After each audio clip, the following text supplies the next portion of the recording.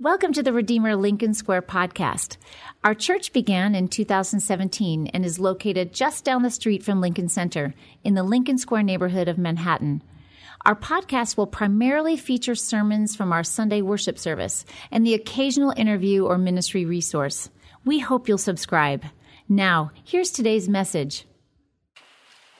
The reading is from Galatians 3, verse 15 to 22. Brothers and sisters, let me take an example from everyday life. Just as no one can set aside or add to a human covenant that has been duly established, so it is in this case.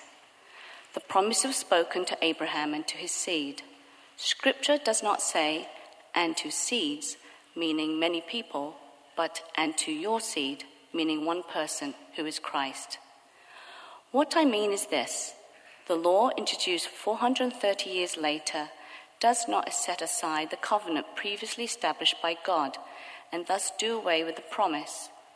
For if the inheritance depends on the law, then it is no longer depends on the promise, but God in his grace gave it to Abraham through a promise. Why then was the law given at all? It was added because of transgressions unto the seed to whom the promise referred had come. The law was given through angels and entrusted to a mediator.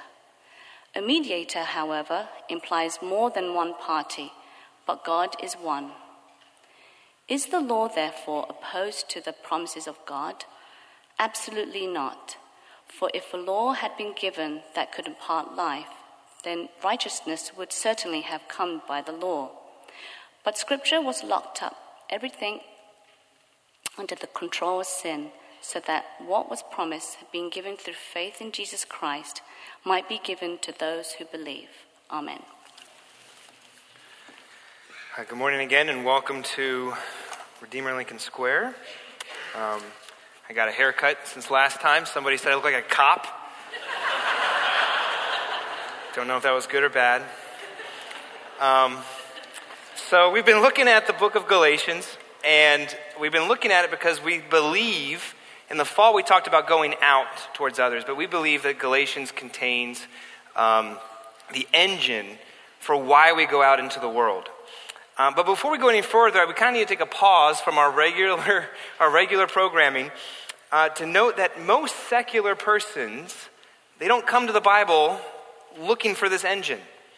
In fact, the past 75 years, there's been a huge rise of scholarship that has basically said, we can essentially get rid of the Bible. We can get rid of Christianity. We don't need it for morality. We don't need it for purpose, for identity, for meaning and truth. We don't need it to do justice. So we don't need it. One social activist put it this way. He was at a high school, and he was looking at the law codes of the Bible, and he said this. He said, listen, we can learn to ignore the bull. I mean, he went on, we can learn to ignore the bull in the Bible because we have learned to ignore the bull in there about shellfish and slavery and menstruation. We can ignore all kinds of things in the Bible. In other words, he's saying this. He's saying the Bible, at best, lists a bunch of laws and morals that we selectively pick from to back up our values, but it really doesn't have that much relevance on our lives, at best. And at worst, it actually does damage to those who read it. And because there's all kinds of laws in the Bible. In the Old Testament, there's actually a law against eating animals with hooves, which means you're not supposed to eat pigs. That means there's a law against eating bacon. Bacon's awesome. Why is there a law in the Bible against eating bacon that we choose not to follow, but then there's actually laws in the Bible that we do follow? Right, that's the question that's out there that we have to get. These are some serious questions, and we can't move out into the world with this gospel-powered engine unless we first deal with these things. So, this section of Galatians is telling us, Paul is trying to go through how to hear from God, how to use the law, and then how to actually believe the gospel. So we're going to look at that this morning. We're going to look at how to hear actually from God, how do we use the law, and then how do we believe the gospel. So first, how to hear God. And this is a recap of how we got to this place. Chapter 3, the first 5 verses, Paul just looks at and appeals to the experiences of the Galatians. Then from about verse 16 to 14, to try to make his argument, he appeals to an example of a famous person that they would have known of, which was Abraham. Now, he's going from starting with verse 15, he's still saying, I know you don't get this. You don't quite get what I'm talking about. So let me give you an example from everyday life. This is the first verse here, verse 15. Let me take an example from everyday life. And he references this covenant. And a covenant is a contractual promise. It comes from the law courts, that kind of language about once you sign a document inside a covenant, a contractual agreement, what you have there is some level of permanence. Whatever is being agreed upon, at least for the terms given, that you're in. And so he tries to back that up, that statement, verse 16, with quoting an Old Testament passage in Scripture. This is Genesis 12, verse 7. And he says this, listen, the promises were spoken to Abraham, to his seed. And he says, Scripture does not say, and to seeds, meaning many people, but to your seed, meaning one person who is Christ.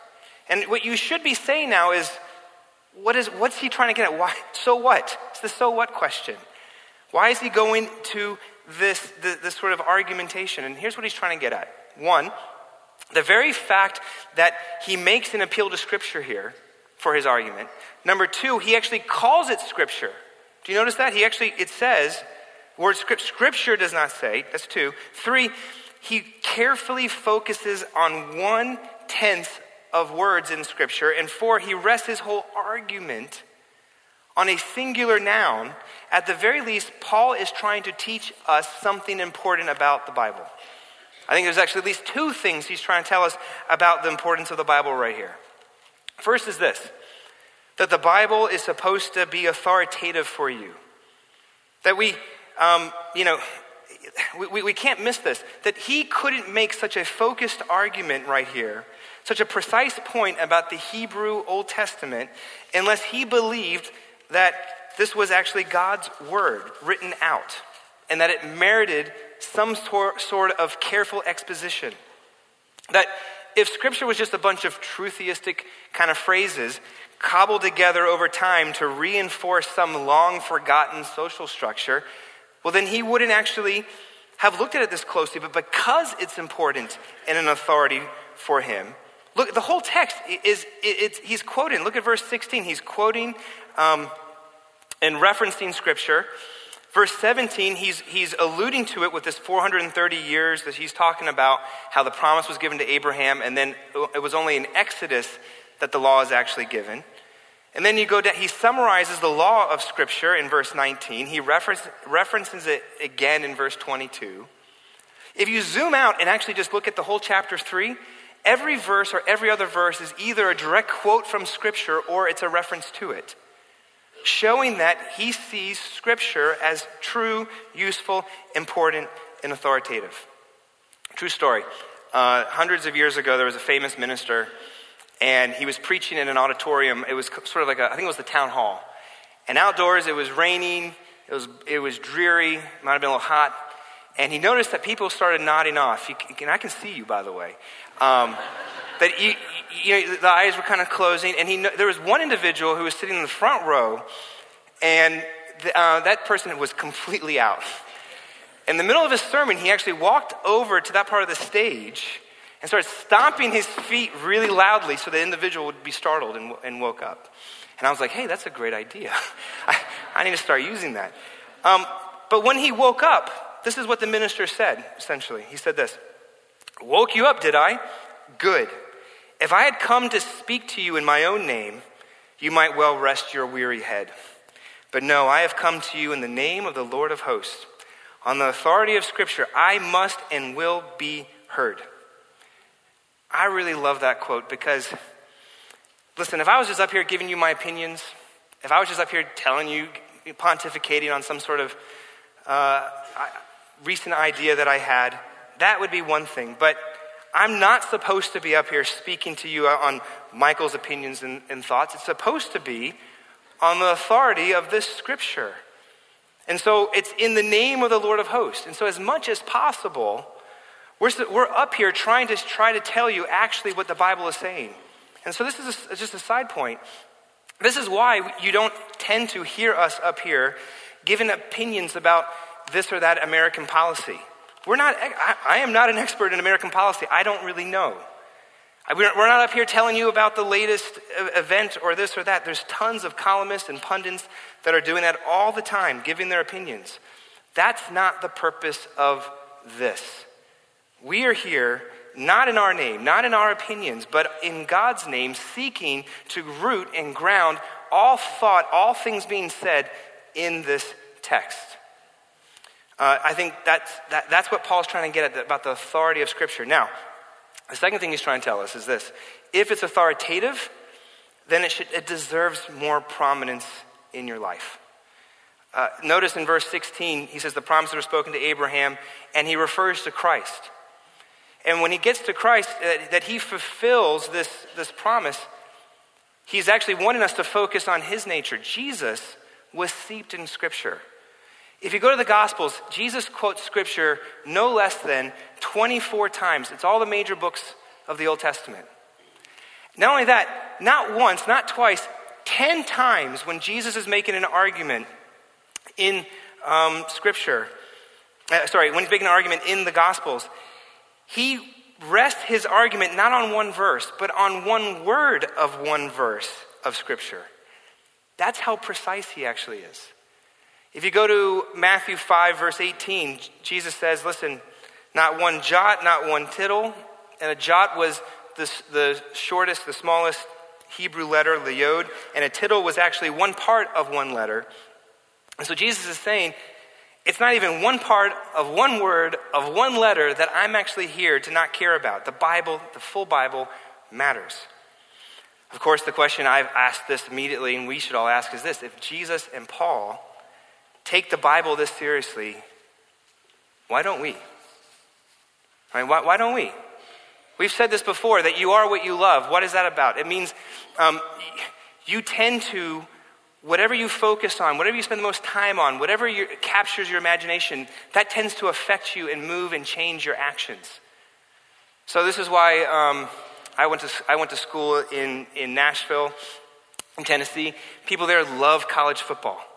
If you talk to a lot of Southerners and say, college football, their eyes open up. Up here, they're like, what's a football? It's not as big of a deal. But if you ask the average New Yorker, you say, hey, where's your favorite place you like to eat? Where do you like to go for food? Everybody's eyes open up. Why? Because we like to talk about what we love. And so Jesus talks about Scripture because he loves Scripture. And one of the deep ironies is Christians say they love Jesus, but then why don't we love what he loves? Because you can't accept Jesus, you cannot fully accept unless you fully accept every last word of the life-defining authority of his life, you can't really accept him. I'll put it a different way.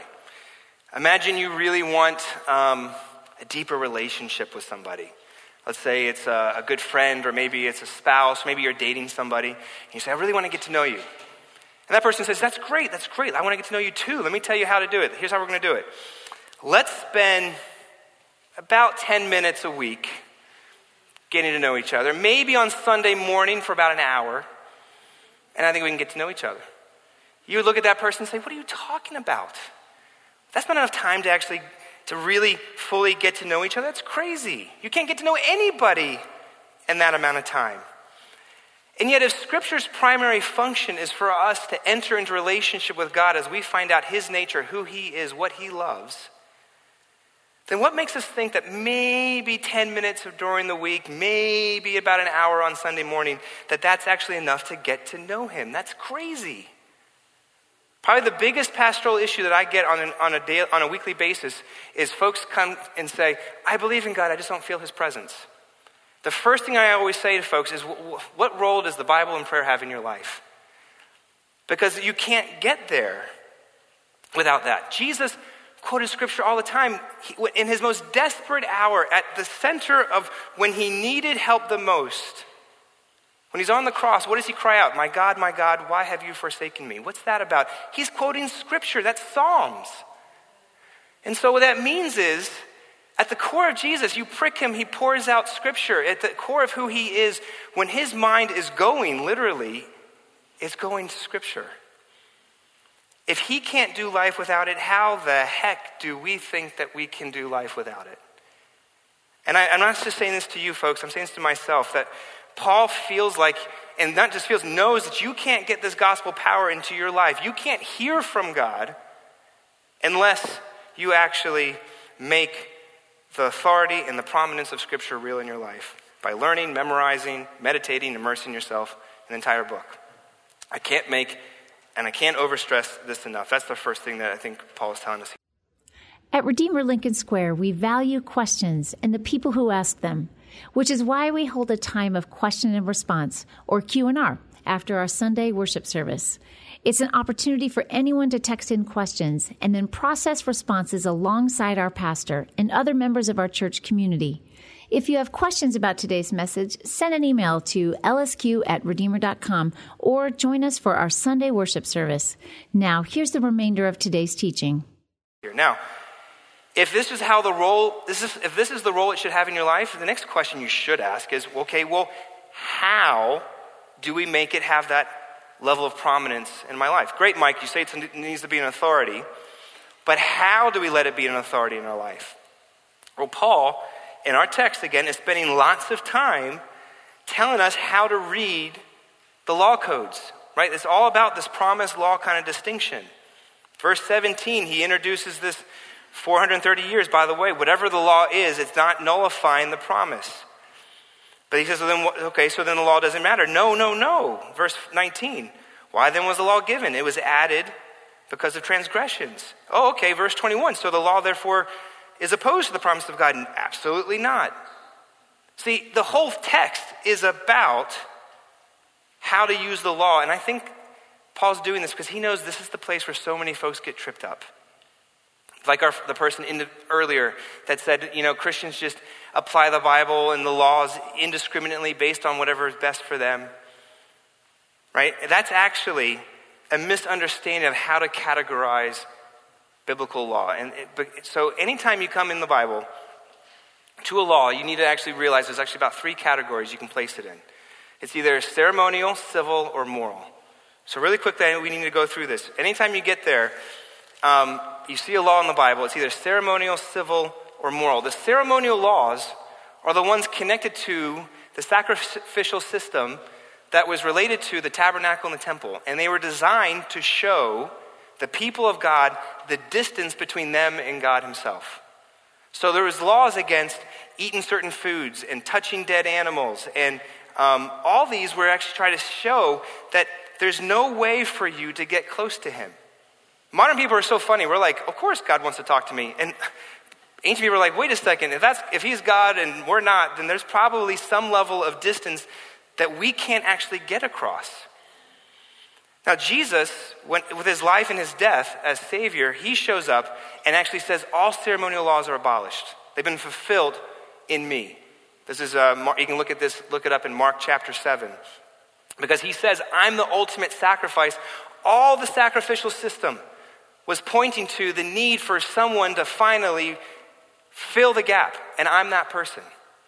And so the ceremonial laws no longer apply. So next time somebody's snarky and says, well, how come you eat bacon and shellfish, but you don't listen to these laws, but you listen to those laws, you say, well, actually, the ceremonial laws no longer apply to Christians, and if I tried to obey them, what I'm essentially saying is that I'm saying Jesus didn't fulfill them, and that would be against Scripture. Now, civil laws are the laws and the penalties in the Bible that are no longer in effect because they were given to ancient Israel about how to order their society. And obviously ancient Israel is gone, it's no longer around anymore, and so the only law left is the moral law. By process of elimination, when you read the Bible, you need to say, is this ceremonial? Okay, well, is this civil? Well, okay, no, it's not civil or ceremonial. That means it's the moral law. And that's everything else. That's the stuff, that's the laws about loving our neighbor. This is the laws about caring for the poor, being generous with our possessions, all the sexual morality law codes, all the 10 Commandments. And these are good things. And guess what's so interesting? We still fail them. We don't love our neighbor as we should. We don't have no other gods before us. We don't do these things. And Paul, actually, this is what verse 19 is trying to get at. They're there to show us the transgressions.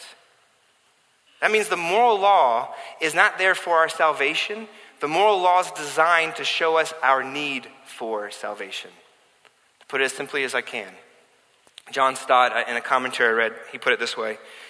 He said, "It's only against the inky blackness of the night sky that the stars appear bright. It's only against the dark background of sin that the gospel shines forth." In other words, the law is there to show us our need. Now, I've grew up here in New York. I know a lot of people, they come and they say, you know what, I don't need no moral law to tell me my need. And this is our culture. Our culture is telling us right now, nobody is allowed to tell you what's right and wrong for you. You do you. And on the surface, our culture, it sounds actually very relativistic. You do whatever you want to do. I actually thought that for a while, but then, has anybody been on social media recently? You open up your phones, you go to social media, nobody is saying, you do you. Everybody is saying, no, you're wrong, I'm right, I'm going to judge you by my standard. Everybody is at each other's throats. Clearly, it's not okay for you to do you. Folks, what is that? That's the moral law being acted. Now you might say, well, okay, that's what they're doing, but I don't do that. I think it's wrong to be mean on social media. I think it's wrong to essentially be mean and beat other people over the head. But if you say that statement, you know what you're doing in that moment? You just created a law. It's the law of I think it's wrong. The minute you say I think it's wrong to do X, Y, Z, you've created a law and you're judging other people because they're doing it and I'm not. But have you put it, again, turn it on yourself. Have you actually followed that law?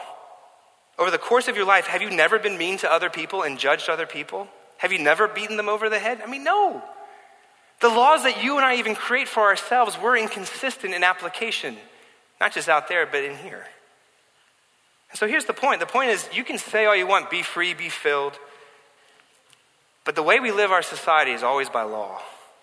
And the problem is once you admit that, there's only one of two responses. You either are running away from the law because it's crushing you, or you're running to it because you think it's going to fulfill you and give you what you want. And which reminds me a lot of, I think, Luke 15, right? Jesus' parable of the prodigal sons. What happened to the younger brother? He said, you know what? I'm running away from the law. I do not want this family. I want my inheritance. I don't want you, Father. I'm out. But the older brother, the elder brother, stays at home because he's trying to live up to the law of what it means to be a good son.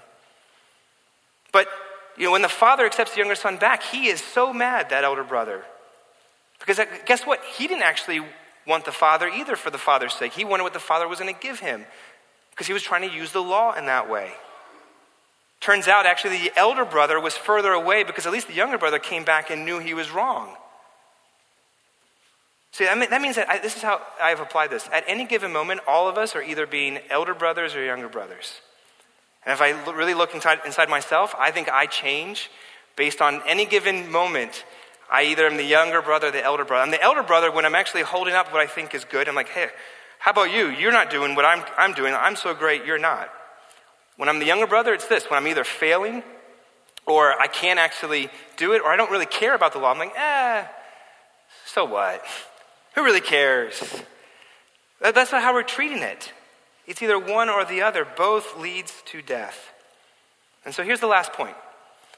Last point is this, is how then can we get the Bible and the law of the Bible into our life where it's life-giving and not life-draining? Right? Earlier we said you should read your Bible. It should be an authority.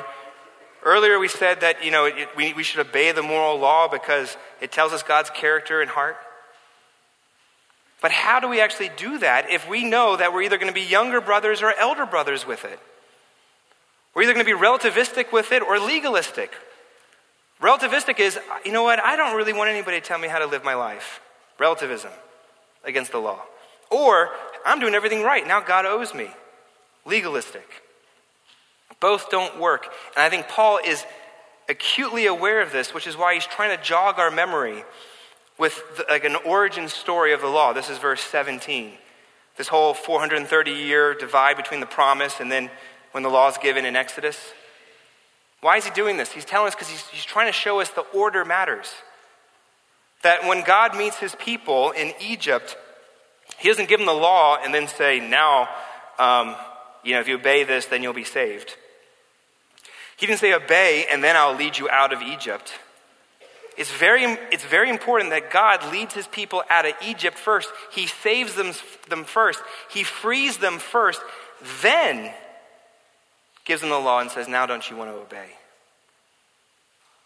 And that means the law then functions inside the promise. It's not the promise functions inside the law. And this distinction matters, so try to listen closely. If the promise functions in the law, then I have to obey so that God will give me anything. But that's not how God ever works. He saves, he loves, full stop. And now the law is a way to function and resemble the character of the one who loved you. I mean, the best way you can do this is this way. Try to go back to the moment in your life where you were in love with someone, or you had a really close friendship, or you really wanted to get to know that other individual. Let's say it's you now. What do? You try to find the makeup of that individual. You want to know everything about them. What's the art that they like? What's the music that they like? Heck, you could go, what's their favorite color that they like?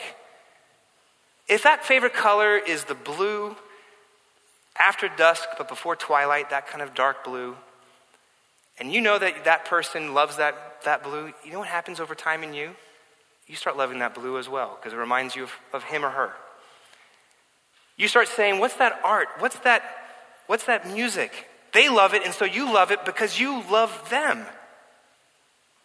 And which is so interesting because these are all laws of the other individual, the laws of relationship, but they don't even feel like laws. When you're following them, they don't even feel like it. All they feel like is love because you love them, and so you love them as well. You love those things because you love them, because they love them. That's law functioning inside the promise. And so if we do the self-evaluation, folks, if you're more running away from the law of the Bible, you know what's happening? You probably don't understand the person behind the law.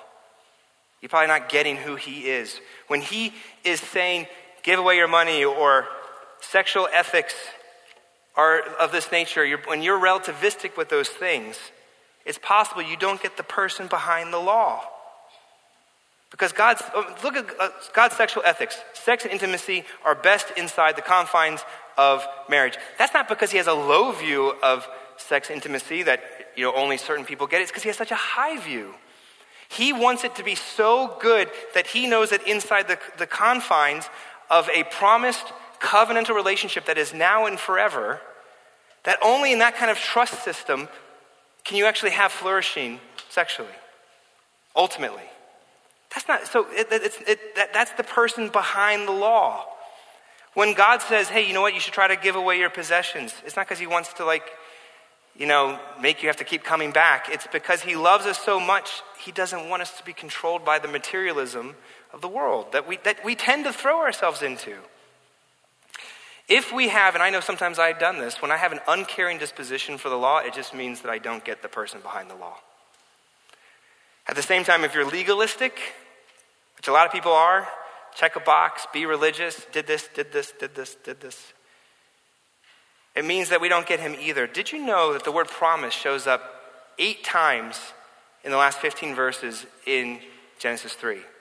It's like Paul's almost saying, if there's one thing that you get, please get, we're people of a promise.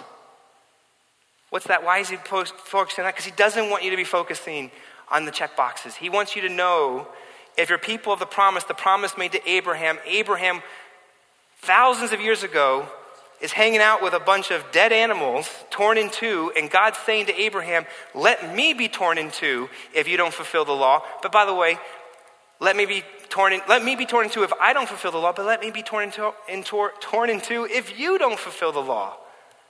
That's the promise.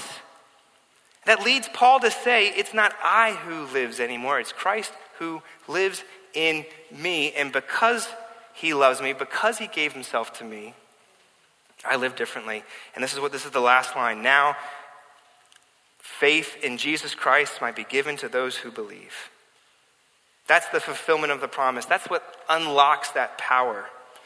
If he is ours and we are his, ultimately and finally, forever, there's actually only one question left to ask.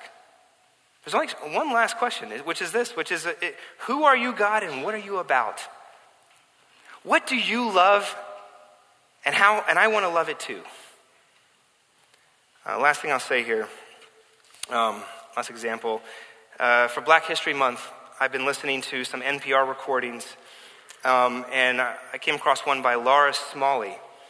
Laura Smalley was a slave in Texas in 1865, and actually in 1941, she was interviewed, and those recordings still exist. And she was recalling about how in the summer of 1865, in Texas, she was still in slavery. 3 years before, you have the Emancipation Proclamation in 1862. It was supposed to go into effect January 1st, 1863. And yet, Laura Smalley, 2 years after that, she's still in slavery along with everyone else in Texas, the other slaves in Texas. And she had not been freed. So General Major Gordon Granger shows up in Texas with 2,000 troops and a very simple written message that he says out loud on June 19th, 1865. Now it's always been known as Juneteenth, which is still celebrated today. And this is what the message was. The people of Texas are informed that in accordance with a proclamation from the executive of the United States, all slaves are free. This involves an absolute equality of rights. And Laura Smalley says that same day, these are her words, she goes, I was turned out and I was set free. And yet even though she was set free, she didn't know how to act free. Her whole life, she never knew what freedom actually felt like. So in other words, she was legally free, she was proclaimed free from on high, and yet she didn't know how to live out that freedom. And I think this is important, this distinction is important. You can be declared free, but it's another thing to personalize and identify and make it real to your personhood to actually assert yourself in that freedom and live that out. And I think Paul is saying the exact same thing right here in a cosmic way to every single one of us. That you are children of God, that you are children of the promise. You have been declared and set free. Why are you not living out that freedom? Why are you still worried? Why are you still anxious? Why are you still overworking? Why are you still focusing on what you look like? Why are you still bitter by not getting your fair share of things anymore? You're not living out your freedom. Because if you did, you wouldn't move out to love your neighbors as yourself because the law told you so. You would do it because you were free. You wouldn't join a nonprofit to care for the 80,000 homeless people in New York City because you were worried that if you didn't, God's not going to love you and that he's going to look down on you. You do it because your freedom gives you the mental and the emotional bandwidth to care for people beyond yourself. You stop navel gazing. You stop looking at just yourself and you start looking at the selves out there. Because when you feel his love and what he loves now becomes your love, it's not law but love that compels us out into our work, into our businesses to act differently, to be different people. Because he loves you, because he loves you, because he loves you. If today you don't feel this love, if the law is something you're either overly running from or overly running to, it means this love relationship has not been made real to you. And so what I ask, I plead with you, make it real now. Take the crucified Redeemer, Jesus, who unconditionally says, you're mine, which means we can say, I'm yours, and there's nothing that can push you away from him. Sit in that space, let that be absorbed into your full being, and I promise you, it will not be same old, same old. Let that move in our hearts. Let's pray. Heavenly Father, you've tried to show us about this covenant promise, about how it's final, how this free grace is real. We are free. We've been declared free. So often we don't act free. We're bound to, we might be in this room right now thinking about all the things we have to do, instead of just sitting and praising you for who you are and what you've done. The love that is overwhelming, the commitment that's overwhelming, that we see played out on the cross and now every day in our lives through the Holy Spirit. I pray, I know we're individuals with concerns and cares. I know we're folks that have needs and we need to care for others. Help us to first see our ultimate need was met in you. And that gives us the ability and the life and the power and the drive and the fortitude to move out and serve and love and care others. Praise things in your name. Amen. Thanks for tuning into our church's podcast. We pray that it can serve as a resource for you as you continue processing aspects of Christianity and growing in your faith. We hope you'll subscribe to our podcast, and we invite you to join us for worship on Sunday. We're located at the corner of West 64th Street and Central Park West. More details can be found on our website, lincolnsquare.redeemer.com. Thanks again for listening to the LSQ podcast.